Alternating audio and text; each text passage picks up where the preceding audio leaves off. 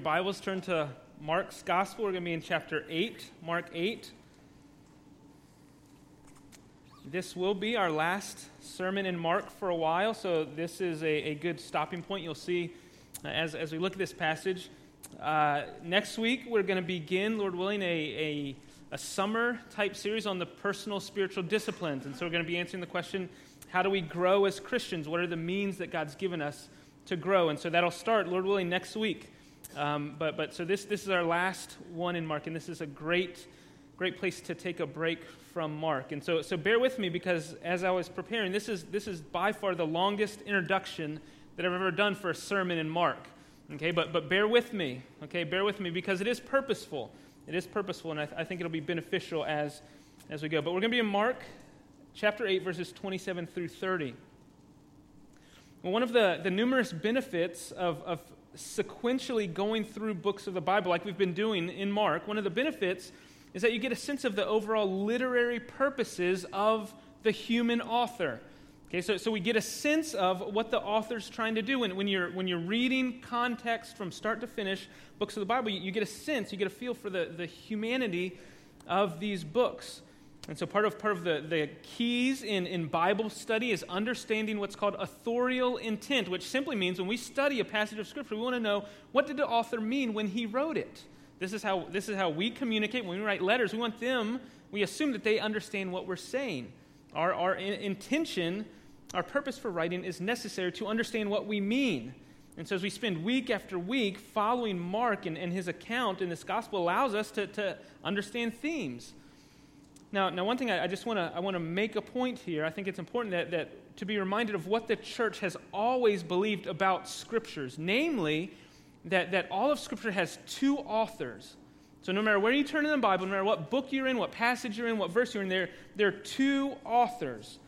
Now let me be clear that God is the supreme author. Okay, so if we want to rank the authority of authors, actually that's probably not even beneficial. It is God's word, so all Scripture is God-breathed, while at the same time men spoke as they were carried along by the Holy Spirit, as Peter tells us.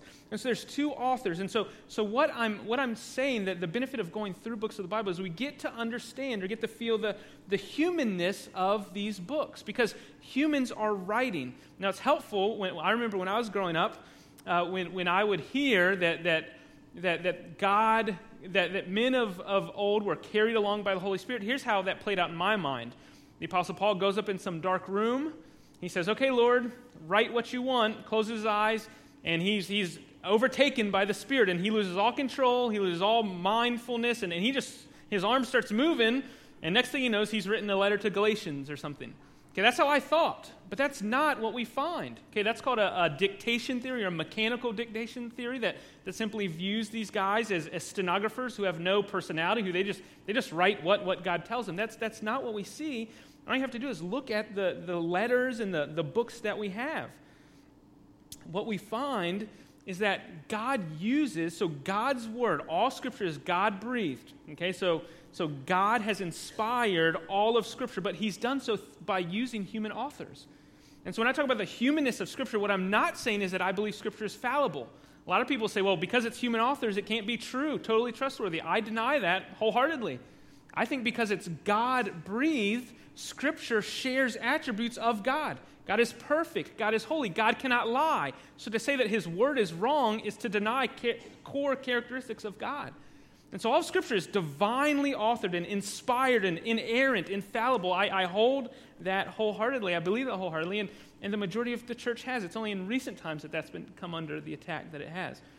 But what I'm saying is that the humanity of the Scriptures is that we understand what they're doing. God used human authors and human personalities to write His word. And so when we read a book like Galatians, Paul is really angry. How could you Galatians turn from the gospel so quickly and believe this false gospel? I'm astonished. This is his human personality. He's really upset. Or when he's writing to the Thessalonians, he says, I was so concerned for you. I couldn't bear it anymore, so I sent Timothy to find out how you're doing. He's concerned like a father, like a mother. And he says, now that Timothy's come back and give me a good report, I'm comforted. Right? This is human authorship, and this is at play throughout all of Scriptures. And so when we come to the gospel, specifically Mark, Matthew, Luke, John, all these authors have purposes that they're writing their gospels. And so they're ordering events and they're organizing the material in such a way to make a point, just like any author does. They start at one point, they end at one point, and there's a purpose for it.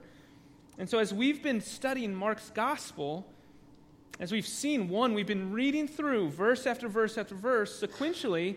We've been able to recognize that Mark's point thus far clearly has been the identity of Jesus. That's what we've been seeing. Hopefully, if you've been with us any of the weeks, you've seen that week after week after week. Mark wants us to know who Jesus is. And so let me run through, because all throughout these first 8 verses, there's been these hints of mistaken identity and then some hints of rightly identifying Jesus. But just let me jog your memory. So all the way back in Mark 1:27, when Jesus is talking, he goes into the synagogue at the very beginning, and when he's done talking, Mark says they were astonished. So the people, they were astonished at his teaching, for he taught them as one who had authority. So there's this account of awe and wonder. Well, who is this guy? So we're left to wonder, wow, what's his identity? Or later in Mark chapter 2, after he heals the paralytic man, that the man and his friends, they walk out, and then Mark records they glorified God, saying, we never saw anything like this. And so the crowds are wondering, well, who in the world is this that even this man can forgive sins? So they're wondering, what's his identity? There's these accounts of awe and wonder. There's accounts of incorrect conclusions. Probably the worst cases in Mark 3 when we had the scribes who said, this guy's doing the work on account of the devil. Right? He's possessed by Beelzebul, the prince of demons. He's casting out demons. So that's wrong. Clearly, we as a reader say, well, no way. But that's a mistaken identity. And later in chapter 6, when he goes to his hometown, remember, they kick him out. They say, this guy's from Nazareth. His brothers and his sisters, they're right here with us. Who does he think he is? They miss it. And then in Mark 6, when we looked at King Herod, he says, John the Baptist has come back. I beheaded him, but he's back doing these miracles. And then others say a prophet or Elijah. So you have these incorrect conclusions. And then most recently, we've come to accounts of disciples, their failure to understand. So on the sea, when Jesus calms the storm, they say, who is this? Who is this that even the wind and the waves obey him? They're wondering, who is this? And we as readers are on this journey saying, we know, but as the characters in the story, as they're progressing, they're not getting it. Or later, they're utterly astounded after he was walking on water and he gets in the boat. Or later, most recently, crossing the Sea of Galilee, Jesus, don't you get it? Why are you arguing about bread? Don't you understand? And so there's this failure of the disciples. And in all these cases, all these human characters involved, whether men, women, scribes, disciples, Herod, messengers, they all failed to rightly recognize the identity of Jesus. They all fail to do that. Their awe and their wonder, they didn't lead them to recognize who he was and worship him. Their conclusions, they just made wrong conclusions, or the disciples' case, they're hard-hearted and slow to understand. And so we as readers, as we're getting halfway through this gospel, we're thinking, how can they not get it? How can they not understand? But in the midst of all of these, so that the majority are missing it. But Mark, I think intentionally has placed a few accounts of people who get it right. So if you remember, Mark himself, the first verse of this gospel, Mark says, the beginning of the gospel of Jesus Christ, the Son of God. First verse, 1:1. That's Mark saying, here's who he is. Later, not long after in chapter 1, after Jesus is baptized in the river, do you remember what happens? A voice from heaven, you are my beloved Son with whom I'm well pleased. So Mark says he rightly identifies him. The Father rightly identifies him. And then an unlikely source, if you remember, every time there's a case of demon possession, the demons get it. Do you remember? What have you to do with us, Jesus of Nazareth? We know why you've come. Are you going to cast us out? And so in Mark 1:24, in Mark 1:34, in Mark 3:11 and 12, in Mark 5, all of these cases, the demonic spirits, they know who he is. Yet all these other human characters, every human character misses it. And so Mark is leading us up. And this whole time, he's letting the question of this identity just kind of loom overhead until we get to our passage this morning, Mark 8:27 through 30. Because here in our passage, Mark reaches a turning point.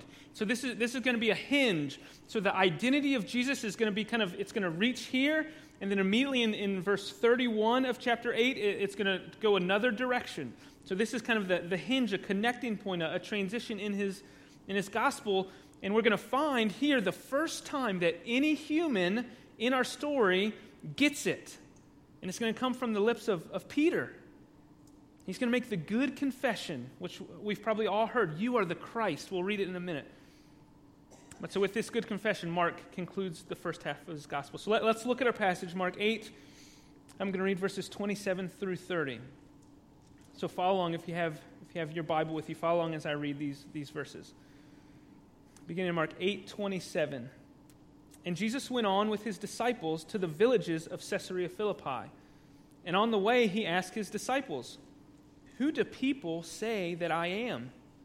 And they told him, 'John the Baptist, and others say Elijah, and others one of the prophets.' And he asked them, 'But who do you say that I am?' Peter answered him, 'You are the Christ.' And he strictly charged them to tell no one about him." We'll get to verse 30. Don't worry. I know the questions are going. But so I've broken this down really two sections. So Q&A part 1, Q&A part 2. Okay, that's a simple of a breakdown as you can get. So verses 27, 28, we have the first section, the first round of question and answer. Then verse 29 and 30, we have the second round. So let's look first there at verse 27, the first round of question and answer.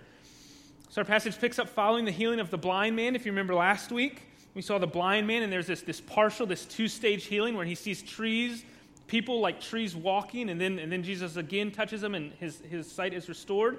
Well, verse 27 picks up right off the heels of that. So there in verse 27, Mark says Jesus went on with his disciples to the villages of Caesarea Philippi. And so the sense here, Mark is just painting this picture that the disciples are just on a walk with their teacher, just down a long dirt road, taking a walk. No agenda, just walking and talking. And so Mark locates their final destination in Caesarea Philippi, which is about 25 miles north of where they just were. So they're just going north, several-day journey. And so after this walk, they arrive at that city. And the thing to mention about this specific city is that it had long been a center of pagan worship. So if you remember all our discussion about geography in the gospel, this is as far from Jerusalem as you can get. Okay, it had several names, and had most recently been named Caesarea Philippi after the Roman emperor. And so this was a center of pagan worship. It's not a Jewish city. It's a hub for Gentile worship, and that's where they're going. And it's on the way there to this village that Jesus asked his disciples a question. Look there in verse 27. On the way, he asked his disciples, "Who do people say that I am?" And so first round of questions, notice whose opinion Jesus is seeking. Who do the people, who do men, who do others say that I am? And there in verse 28, they give three answers. John the Baptist, Elijah, one of the prophets. That's popular opinion, right? If that's a Gallup poll, that's the top three answers. And in fact, these are the exact same answers that Mark 6 we encountered when there's the mention of Herod. But so these are three common assumptions about Jesus. And so the disciples have a grasp on what others are saying. But notice a few things about these answers. They're incorrect, yes, but notice a few things. First, notice that they're all respected figures. Do you see that? These are all respected, especially from an Old Testament perspective. These are revered figures. There's no question among popular opinion whom the disciples are telling the answers of. There's no question that this Jesus was sent by God. And so we've been with the crowd as they've heard the authority with which Jesus taught. And we've been with the crowd as they've seen miracle after miracle taking place in the public eye. And so it's clear to everyone that the ministry of this man, Jesus, has marks of divine authority and approval all over it. And so notice that according to popular opinion, the biggest struggle isn't whether or not this man is sent by God as a prophet. That's not the question. The struggle is, what prophet is he? How do we fit him into our paradigm? So I say, well, maybe it's Elijah. One of the most well-known Old Testament stories in 2 Kings 2. Remember Elijah? He doesn't die. How cool is that? I remember as a kid thinking, wow, chariots of fire. But there in 2 Kings 2, Elijah and Elisha are walking along, and Elijah went up by a whirlwind into heaven. He's taken with chariots of fire, and Elisha's down on the ground crying, my father, my father. And he saw him no more. And that's the end of Elijah. And so people are saying, well, he didn't really die. Maybe this is Elijah. Maybe he's just come back down on from the clouds. Maybe that's who it is. Or Elijah, there's also an Elijah-type figure in Malachi 4, this Old Testament prophecy that Malachi said, and you can write this down, Malachi 4:5, where Malachi says, the words of the Lord, behold, I will send you Elijah the prophet before the great and awesome day of the Lord comes. So they knew when Elijah comes, it's going to be the precursor to the awesome day of the Lord. Well, maybe this is him.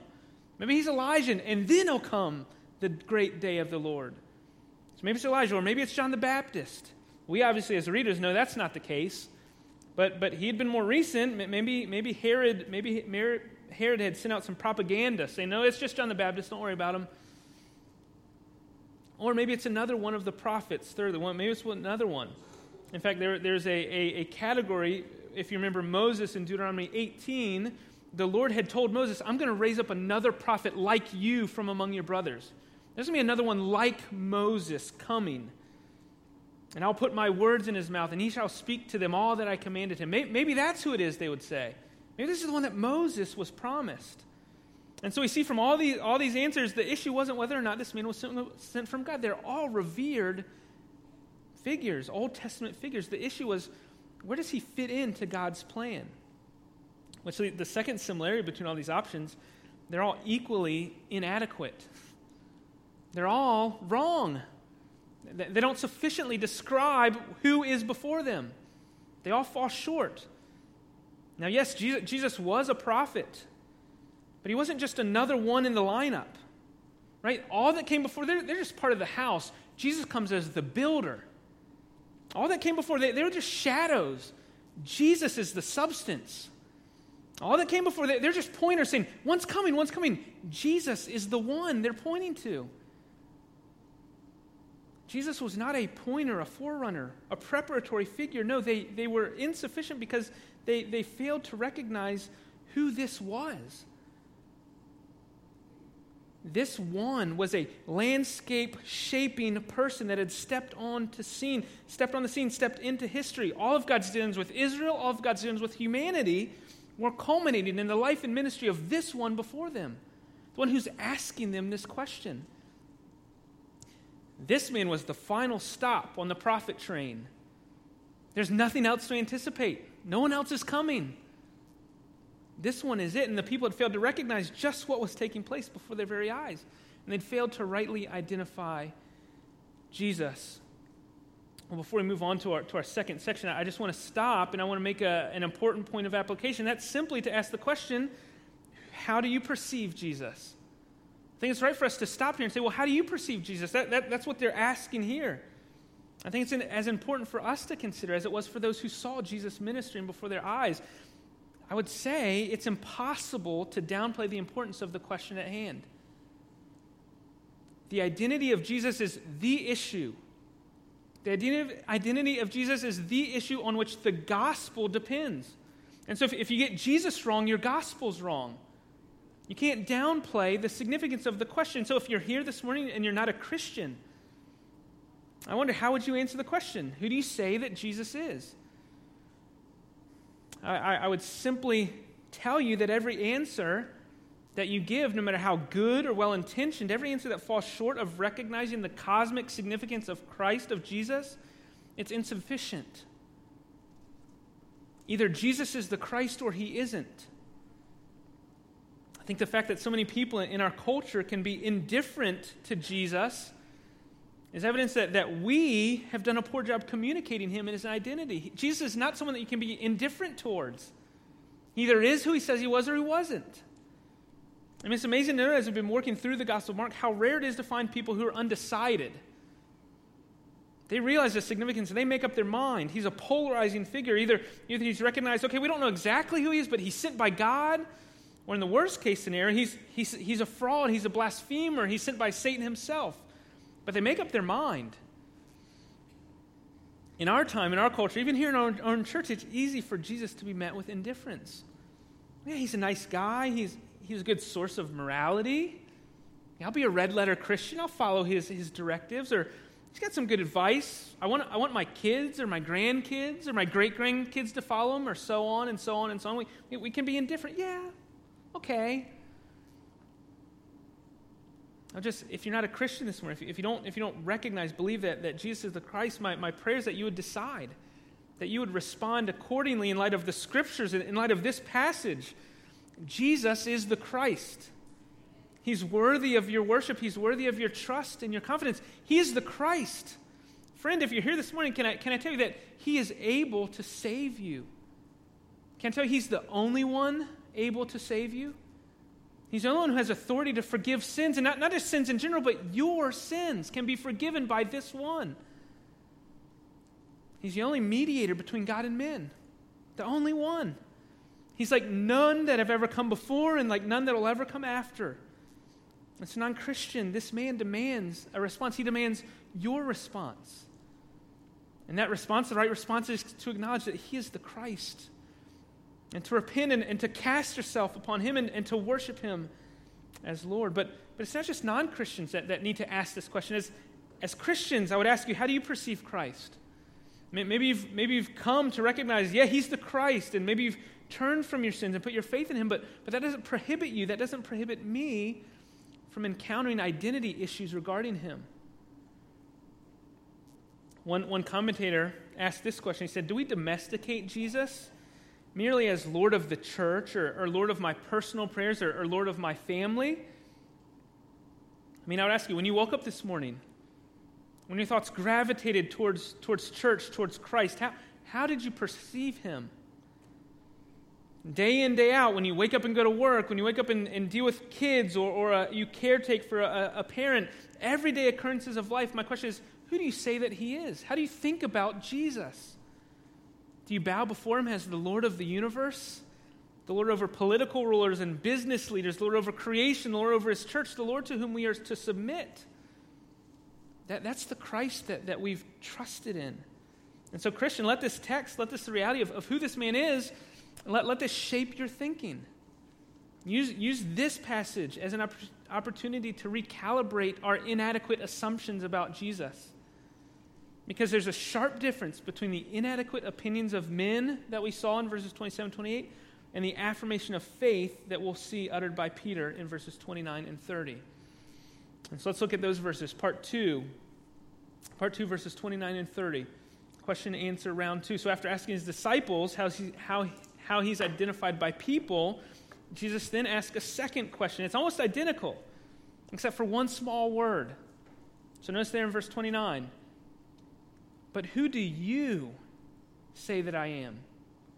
So after Jesus establishes these incorrect opinions of others, okay, disciples, good. You got a good feel for the public opinion. But then He turns the question inward. What about you?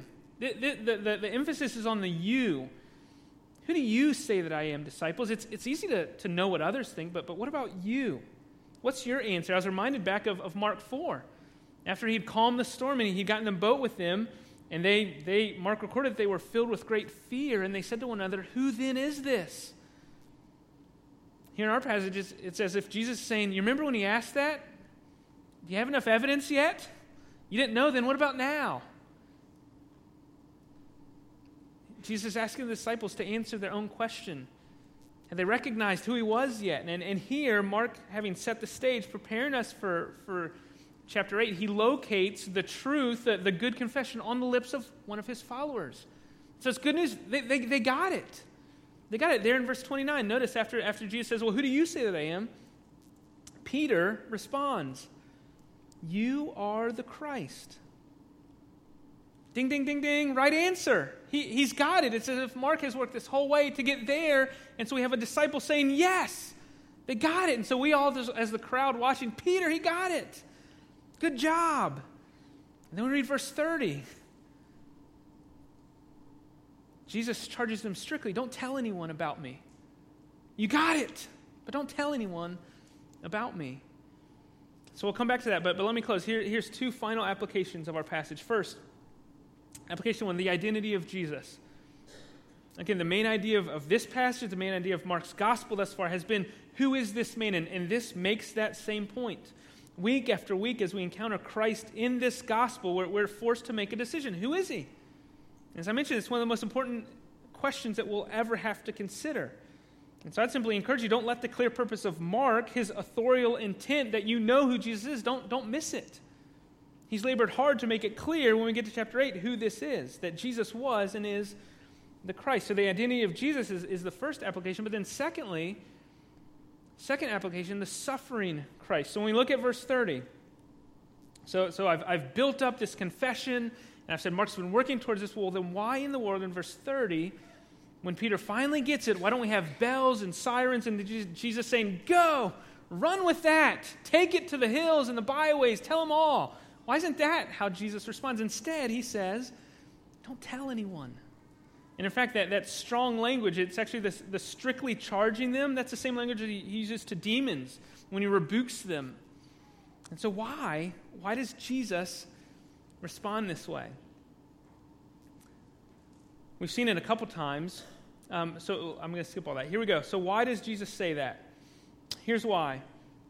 They've got it right, so it's right. It is a right confession, but it's still incomplete in the disciples' mind. It's still partial. Yes, it's true that Jesus is the Christ. Yes, he's the one sent by God. He's the anointed one. He's the Messiah, the promised one. They finally gotten his identity right. But how they fill in that office, how they understand the Messiah, the prophet, the promised one, it's still lacking. They don't understand what that means. They don't have the right understanding of what this Messiah has come to do. They got it right, he's the Messiah. And that's good. But their expectations, their assumptions, their understanding of this Messiah were not quite right. They weren't right yet. It's almost like here their eyes have been opened. So finally they see something, but their vision still isn't crystal clear. It's still a bit blurry. It's like they're seeing people who are walking around like trees.